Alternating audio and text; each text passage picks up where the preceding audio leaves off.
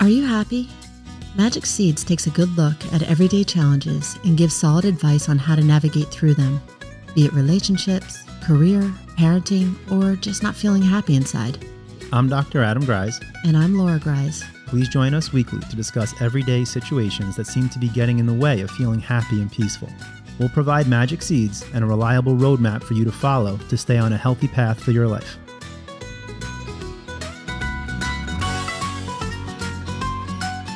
Welcome back to Magic Seeds. Today, Laura, tell us what we're talking about. Today, we are talking about finding self-love. The art of self-love is not an easy path to follow. So from the time we were born and then to the age of 7, our brains are operating at theta waves. And these theta waves, we've talked about this before in other podcasts, but they're extremely slow vibrations. And they're similar to when you're in, hypnosis or you're in your creative state and tapping into your imagination. And during these massively impressionable years, we downloaded interactions, behaviors, and most importantly, subconscious behaviors from our caregivers, our parents, and people who are surrounding us. And our experiences. All of our experiences, everything. So this means if our caregivers and our social circle weren't 100% healthy, positive, and open-hearted and living consciously and honestly who is, then they didn't completely and utterly and truly and madly and deeply and passionately and soulfully love themselves, right? So they're not passing that on to us. So our tiny little innocent subconscious minds are taking in really people's baggage and their issues. Mm-hmm. We don't even know it. We all put our crap on our kids, is right. Basically what you're saying. Right. So it's such an impressionable age. I mean, it's why when we're raising our kids, we're trying not to put our fears. I remember in the very beginning, I massively fear spiders. And so the whole time I'd see a spider with the babies, I'm like, oh, look at that precious little insect, whatever. But now the girls know the truth because, the truth comes out every once in a while and I scream and run away or whatever it is. So that's a really, really impressionable age. And we're not supposed to put all that stuff, just limiting thoughts and anything that might make a child subconscious. And that's even the stuff we can control, right? Because lo and behold, we encounter, hopefully if a child is sheltered appropriately, they're not dealing with massive traumas or situations that are overwhelming. Right. But invariably, even if you have great parents, first of all, even if you have great parents, they can't be there every second of the day. They can't understand everything a child is thinking. And they can't be perfect every single second of the day. Right. They're humans. Right. And then let alone if you have an accident or you are embarrassed or, children encounter all sorts of situations that maybe they internalize. So the parent doesn't even know. And then they develop a certain way of holding themselves that is not in self-love. Exactly. So, even research says that 70% of the programs that are downloaded by the age of 7 is self-sabotaging and limiting. That's scary. That's nuts. It is.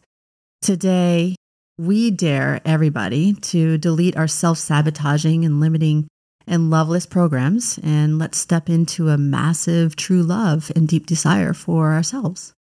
Today, we have a guest and awesome guest. Adam, I'll let you introduce Kristen here.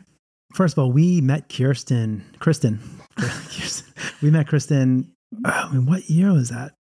Kristen, just for the record, Adam has a sister-in-law by the name of Kirsten, who is repeatedly named. I was going to say, we've known each other since 2006, I believe. 6 or 7. Wow. Yeah, 5. Well, so longer, because I've known you longer than that, right? That's right. Uh-huh. Okay. Yeah. So, whoa. Well, okay. Well, Kristen Beal is with us today. She's an author and illustrator from Richmond, Virginia at this point. Well, from and back. And in 2005, when Kristen was 14 years old, she was in a jet ski accident. And it actually ended up killing a friend and left Kristen paralyzed from the waist down. And her long list of injuries made her doctors think that she wouldn't survive the accident, much less be able to function in the world. And if she did, they said that she wouldn't feel or move below her mid-torso ever again. Spoiler alert, not only did Kristen survive, but she's living the happiest life. It's truly an inspiration to everyone who knows about her and comes across what she offers. Since her accident, she's published 4 books, completed 16 marathons, competed at the national level for wheelchair fencing, married the love of her life, and literally 18 days ago, she just welcomed her first child into the world. Superwoman. With tons of hard work, Kristen's regained a list of feeling and movement below her injury level, and she hasn't given up on walking again. So this is why we feel like Kristen is the perfect guest for talking about self-love. Absolutely. I was actually just thinking, how old were you when I met you? What year was your injury? 2005. 2005. So I think I did meet you, Laura, in 2006, and then I met Adam in 2008 or 9 Yeah, or right. something. That sounds about right. But I was 15 years old, I believe, and now I'm 32. A baby. So we've been through it. Oh my gosh. Kristen, you're 32. That's wild. Yeah, isn't that crazy? That is crazy. I just had a baby, and I'm like, am I old enough for this? I feel like I'm still like 17 years old, but You no, are. I'm 32. You are. That's so funny. Yeah, that's wild. So, well, Kristen, see, now I'm going to be doing that. Wow. Let's have you talk a little bit. Well, obviously, you put out 4 books, but is it the most recent book that you put out about your life? Is that your most recent one? The most recent book is a fiction that's like a crazy, like talking objects and stuff. It's most recent book called Wide Awake is kind of trying new genre in fiction. So my first, which is very fun, it's a really good read. It's really entertaining. You should all read it. But my first book, Greater Things, and my third book, A Million Suns, are the 2 nonfictions about like kind of Greater Things starts with my accident. Yes. And you kind of learn the struggle and the drama of it. And then it's me kind of crawling out of the hole, if we can get metaphorical, kind of like relearning how to do things and coming to California to rehabilitate and get my feeling and movement back and kind of that whole mindset of to bring it to relevant. It's the self-love of accepting myself as a paralyzed person at age 14 when all my friends are like, going to prom and learning how to drive. I'm learning how to pull my underwear and brush my teeth and go off-roading in my wheelchair.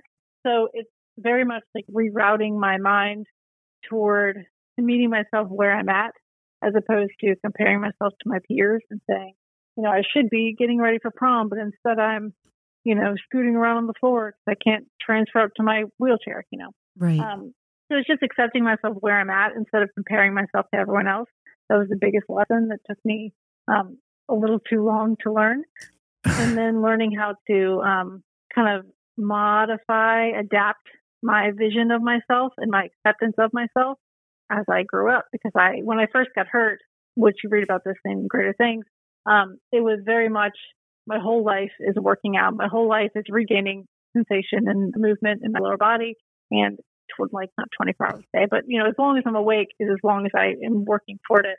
And I was able to do that because I was in high school and I could take the time for myself. But then life happened, but it changed from like, all right, I want to fit in with my peers. I want to go to college. I want to, do adaptive sports. I want to get married and have a baby. It's like all these stages of my life that kind of pushed my dream, pushed my vision for myself kind of to the side. So I'm kind of trying to juggle like, all right, I want to do this with my life. I want to, graduate from college, but I also want to, work out all the time and get this feeling and sensation back. So I never really lost the dream or the vision I had of rehabilitation, but I've just kind of added stuff onto it.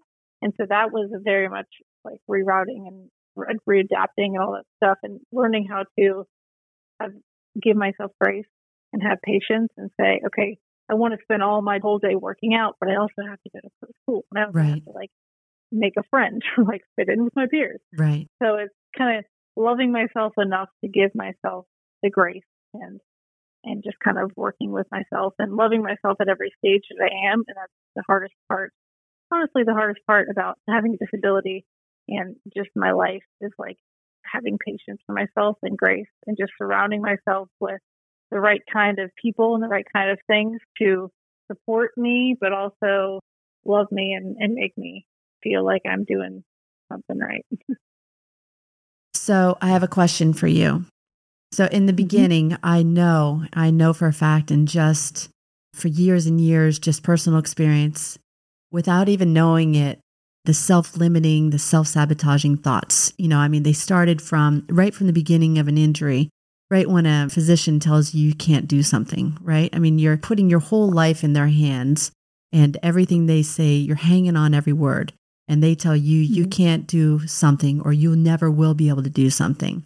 So that's very hard to delete, in a sense, those thoughts. So I know, that you had massive self-limiting, self-sabotaging thoughts. So can you talk a little bit about the self-limiting and self-sabotaging thoughts you have today, or rather how you've gotten through those? Work us through how you've gotten through those thoughts when you have those thoughts in a day. And I still have those thoughts. I just realized about 2 weeks ago, just major self-limiting thoughts. And the second I realized it, my whole body started working differently. I mean, it's unbelievable. So do you still have, I would imagine you still have some self-limiting thoughts. I mean, none of us are completely enlightened. And if you do, could you talk to us about how you work through that, or what you do to work through that?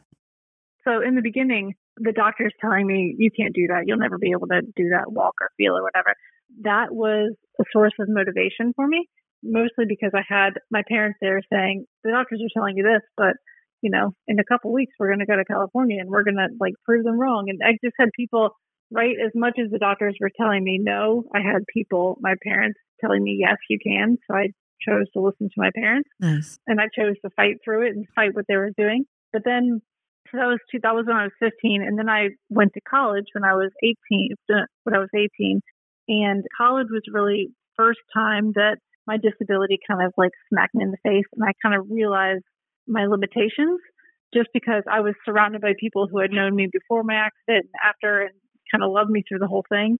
And in college, I was meeting people from a wheelchair. They didn't know me in any other situation. And I just had to make all new friends and get this whole life in a wheelchair. So that's when I kind of realized my limitations, and it's not as easy as it was in high school. And I kind of got into my head a little bit about the things that I couldn't do. And, how did I get through that? I cried a lot. I made friends. I joined a church group and found people that were actually nice to me. And then I kind of discovered myself again. But then I graduate college and I'm back in the same situation. I'm thrown into the adult world where I have to kind of create my own happiness. And so that's what took me about a year to do, but creating my own happiness, surrounding myself with people and things that make me happy and bring out the Kristen in me that I feel kind of goes into a hole when I'm not comfortable.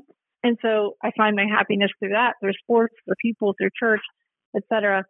And then, so I'm in that. I get married. I meet this man. I marry him, and I'm surrounded by people who don't really let me get into the sadness, limitation, I can't do this mindset, which I don't try to get into, but I fall into sometimes when I'm just having a bad day, whatever.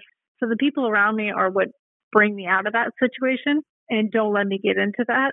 But then, to throw another curveball in there, I'm a mom, and I gave birth a little over 2 weeks ago, and those feelings kind of come back because I realize the things that I can't do. If my baby is 7 pounds right now, but when he gets 15 pounds, it's going to be hard to lift him because I don't have the core strength, and things are higher than I need them to be because I'm in a wheelchair. So I'm kind of getting back into the, it's bad, but I'm kind of getting back into the theme of I can't do this, and it's a bummer. My disability is holding me back, and I have gotten upset from that more than a couple times since I gave birth, even over 2 weeks.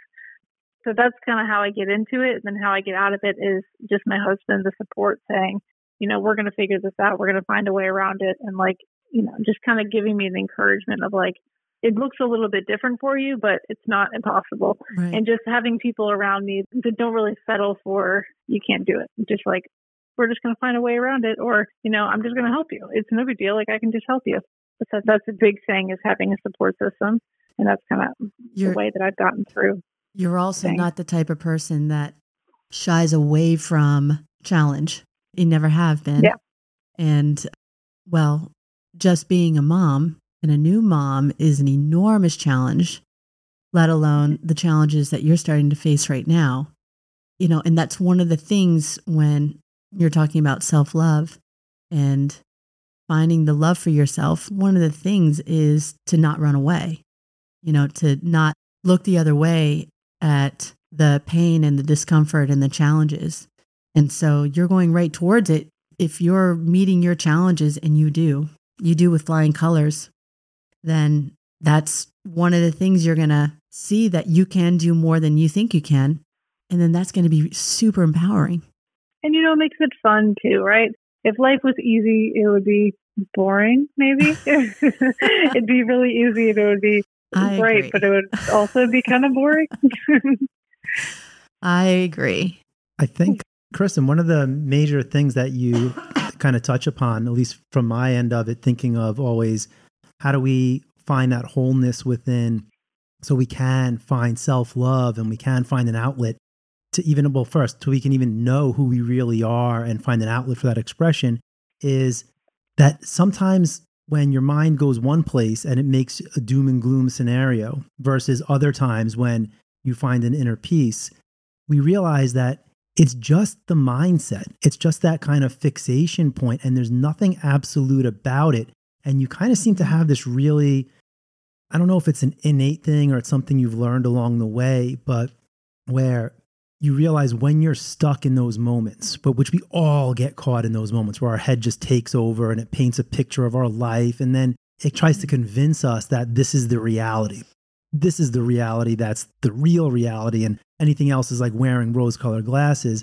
But you kind of realize, okay, I'm stuck in this again. I got caught on like a different channel on the radio station almost. And then you have the support system that's like, oh no, we're going to help you refine the right station. And once you're there, your reality is completely different. And for some reason, you seem to know that we're not defined by the station we're tuned into. And it frees you up to go back and forth, because that's how it really looks. Everyone in their mind wants to get to this place where I'm always happy now. And now my life's amazing. I figured out the perspective. But in truth, it's a constant back and forth and a training. And it's almost like, you have an 18-day-old child, but you've been raising your mind for years now. And just like a child, just because you've been raising your child, child becomes a teenager, it's not like now they're all amazing. Then sometimes it gets even harder. So the fact that you are able to do this back and forth and have the support system, I'm just so impressed. I'm so impressed with you. Absolutely. I appreciate that. Let me tell you how I can do it is that my freshman year of college, I always say that was like one of the worst years of my life, because I had no friends and I was going home every weekend. Just like my parents were close and I love hanging out with them, but also like, because I don't want to be in my dorm alone. And it was just like the sad, very lonely year. And so at the end of the year, freshman year of college, I said, when I go back for sophomore year, like, I'm not doing that again. I'm like, I wasn't myself. I didn't have I feel like that year was just dark. Like I didn't have my personality because I wasn't around people, and I'm a very outgoing person, but I spent most of that year in my dorm room because, I'm not trying to go to parties and do the drinking college things, because I'm also going to California in the middle of the year and in the summertime, and my head was kind of somewhere else, not in the college mindset. So I kind of let myself like warm up and just not be who I was. And so I said, sophomore year and for the rest of my life, I'm never doing that again, because I did not like that version of myself. I wasn't happy. I'm not going to do that. So I draw on that memory of that experience of that year very often, because I'm like, I need these things. I figured out what I need in my life to be happy. And of course, I don't like to not be happy. No one does. But I've kind of figured out, if I want to be happy, I need to do this. I need to be around these people. I need to be active. I need to work out. I need to, eat this food, whatever it is. And so those are the things that I just prioritize, because, however many other things I have in my life, my husband, my son, all this other stuff, I need to take care of myself in the way so I can be happy, so I can show up for everyone else. And so I've kind of like boiled it down to that recipe, and I stick to it. And that's how I know that if I do these things and if I have these things, then I can love myself and I can be fully myself and I can show up how I need to. That's so powerful. And it is. And even with that recipe, right? Like you miraculously, if you will, found that recipe, because it eludes the vast majority of people out there, right? Myself included. It's a constant work to do that. That even within that recipe, it's saying that our minds still, when we're not on our A game, if we're down, our mind still messes with us. And it doesn't mean just because we found that recipe that we're never going to deal with the dark thoughts or go through the dark moments. And that doesn't mean that we're not still on the right course. I think that's just a really huge lesson there. So that's a thing, I keep on thinking about our minds, and I think about the girls in school, in elementary school, you do have bullies, which I think is absolutely wild, but, at that young of an age, but I look at our minds as the bully, right? And we wouldn't allow our children to hang out with the bully. We tell them, walk away from the bully, don't associate with them. You're better than them. Our minds are like a bully, and, they tell us that we're not good enough. We're not, we can't do this. We can't do that. So then what people do is they listen to that bully, and then they apply, numbing effects to their lives, like alcohol and drugs and sugar, food. Right. And thinking like, now that it's been said, I can't avoid it. Like it's in me. I need to feel good. Right. So they fall into that whole trap instead of allowing those thoughts to come in and then letting them float away. Right. And then replacing it with the positive, how we talked about the other day, Jack Hanley, I'm good enough, I'm smart enough. But the thing is, what you're trained to do, at least in meditation, is to tap into those alpha theta waves. So just when you're waking up, or just when you're about to fall asleep, when you're meditating, you're giving yourself those positive thoughts, because those are the ones that are slipping into your subconscious. And we're operating on our subconscious level. So our autopilot response, 88% of our days. 88. So if we are slipping those positive thoughts into our subconscious, then 88% of the day. But it's like there's a time to plant seeds, there's right? A time. Like when Kristen was talking about the ideal time, right? When Kristen was talking about that she did a lot of crying, right? Like you can't plant those seeds. You can't say those thoughts when you're in an emotional state of turmoil. Like allow yourself to have the feels. Right. To get out all that so-called negativity or just charge. Then you swoop in and like Kristen, like you're saying, you had this support system that was there for these positive seeds to plant for your life. And you were even like, I don't like this. I want to be positive. I want to provide and support myself, and I want to be there for others. That cool rhythm of knowing when to release the crap and then when to swoop in an order of operations, that again, that's the roadmap. It's the nugget. It's the golden nugget. It really is. Yeah, it was a lot of like, I don't want to be happy. So like, how do I not be unhappy? I don't want to be unhappy. So how do I not be unhappy? It was very basic thinking to me, but then it turned into like, something more in the recipe and all that stuff. But it started off with the very basic, like, how do I get out of this? Like, it's not fun. I'm not enjoying the weekends. Like, how do I show up? So it starts very basic, and then it gets, over time, of course, because it's been so long since college, it kind of got to like cemented in. Well, you made a comment before that you're like, and it took me way too long to kind of figure it out, which made me just smile, because people literally spend their entire lives trying to figure that out. But the hard part is that transition period, right, Kristen, when it's like you've let go of all the pain, not all of it, but like you've gone through waves of it, and it still comes in waves for the rest of our lives type of thing. But you've gotten through enough of it that you are not necessarily in pain, but you don't quite know who you are anymore. How do you get through that period? Tell us about that period for you. That was very much of finding my happiness. That's another theme of my life, because when I got hurt, again, paralyzed from the waist and from the mid-torso down, I lost sports, and sports have always been, sports and moving my body and being active have always been like a theme in my life, a big part. And when I got hurt, when I was paralyzed, I said, because adaptive sports weren't as big back then. So I said, okay, I've lost everything except for working out. I made working out my sport, and I became obsessed with it, and I did it all the time. When I was in California, it was 4 hours a day, 5 days a week for, a month and a half at a time. And then when I got home too. So when I got home and I didn't have the workout that I had, and I had to get back to school and, life, as I didn't want to, but I had to, it was, what can I do to find my happiness? And that was, how can I be active? How can I get back involved in sports? And so I tried adaptive sports, and I counted the other day, 17 different adaptive sports. And I landed on hand cycling and wheelchair fencing. So that's where I get with the marathons, because doing marathons, 16 marathons is like, I'm a lunatic. And what that, like, who loves to run or to race that much? No one, but I do. I love marathons. I love my hand cycle. So I'm going to do this, so much. And I'm going to put this, not like make it my life, but it makes me happy. So I'm going to do it all the time. I'm going to do it a lot. So if I've done 16, and then wheelchair fencing, because it's just fun. It's just fencing. It's just poking people's swords. It's fun. So I've kind of realized what it is that I need to do to be happy. And that was one of the things. And I forgot your question, but I'm going to keep talking for this, but which is sports to me. And so it's kind of finding my happiness. I remembered again. So, and then it's also surrounding myself with people who are like-minded, who are supportive. So I got really involved in church, and that's where I met my husband. And then, my dog, just things that make me happy. And I put those center in my life because I know that's what I need. Yes. But it's just trying out all the different things that I can get my hands on until I find something that I love. So let me ask you something. The very first question I ask my clients is, do you love yourself? And none of them answer yes.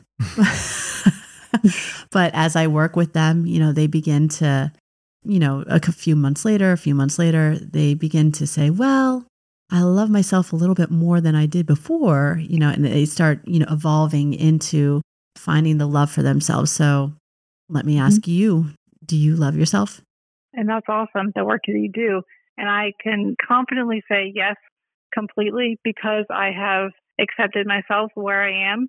And when life, my body, my disability throws me some curveballs, which it constantly does, I've learned to love myself enough to give myself the grace to accommodate it and work with it and figure it out. So I can say, yes, I do love myself very much right now. My dad laughs at me, says, you love yourself more than anyone else. You have pictures of yourself in your wallet and framed in your house. Which is true. But that's only with a lot of work and a lot of self-realization, self-reflection. And again, a lot of trying new things, trying everything to find a place that I'm happy, because I can love myself when I'm not happy, but it's a lot easier to love myself when I'm happy. And, when I'm coming from a good place, it's easier to love myself and be patient and have grace. So yes, I can say yes, finally, I do. It's a beautiful answer. It's a beautiful, just how you come about it is just so natural, and the path that you've gone is a path that people search for their entire lives. Truly. I remember when Awakenings was there in San Diego, when you came out and you worked with us out there, it was our mission statement. It was kind of like our battle cry was, hey, we'll meet you where you're at physically, but unless you love yourself, unless you're working on that level, this isn't going to end well. Laura, right. You've recovered more than 99.9% of people that have been paralyzed, and just 2 weeks ago you weren't. And then all of a sudden, stuff comes back, even when you are able to find that self-love. Yeah. So in that sense, Kristen, you exemplify what Awakenings back in San Diego, Awakenings now in Raleigh, everything that we're about and try to put out there for people and try to bring that awareness that loving ourselves is the first order of business, even before gaining physical function, before gaining anything in the physical world, external world. You're such a good poster child for that. It's thank you. Yeah, I want to just take you around. What an honor to be the Awakenings poster child. It's very much. I think the mentally healing is way, hands down, way harder than, or takes way more work than the physical healing. I say that I'm not physically quote unquote healed, but I feel like I'm mentally there because you can make me happy walk or not, but either way, I'm going to be happy. I'm happy in a wheelchair. I'm happy if I'm walking. I'm happy no matter what happens. And that's the part that took, I'm 17 years out of my disability, and I feel like I've achieved that, but it took a long time. And that's the most important part. So that's the part I appreciate the most, focus on that. That's the biggest thing. So that's why I can say that I feel like I am, healed is a heavy word, but I'm healed mentally at least. our little Kristen Beal. She's all grown I'm up. so proud of you.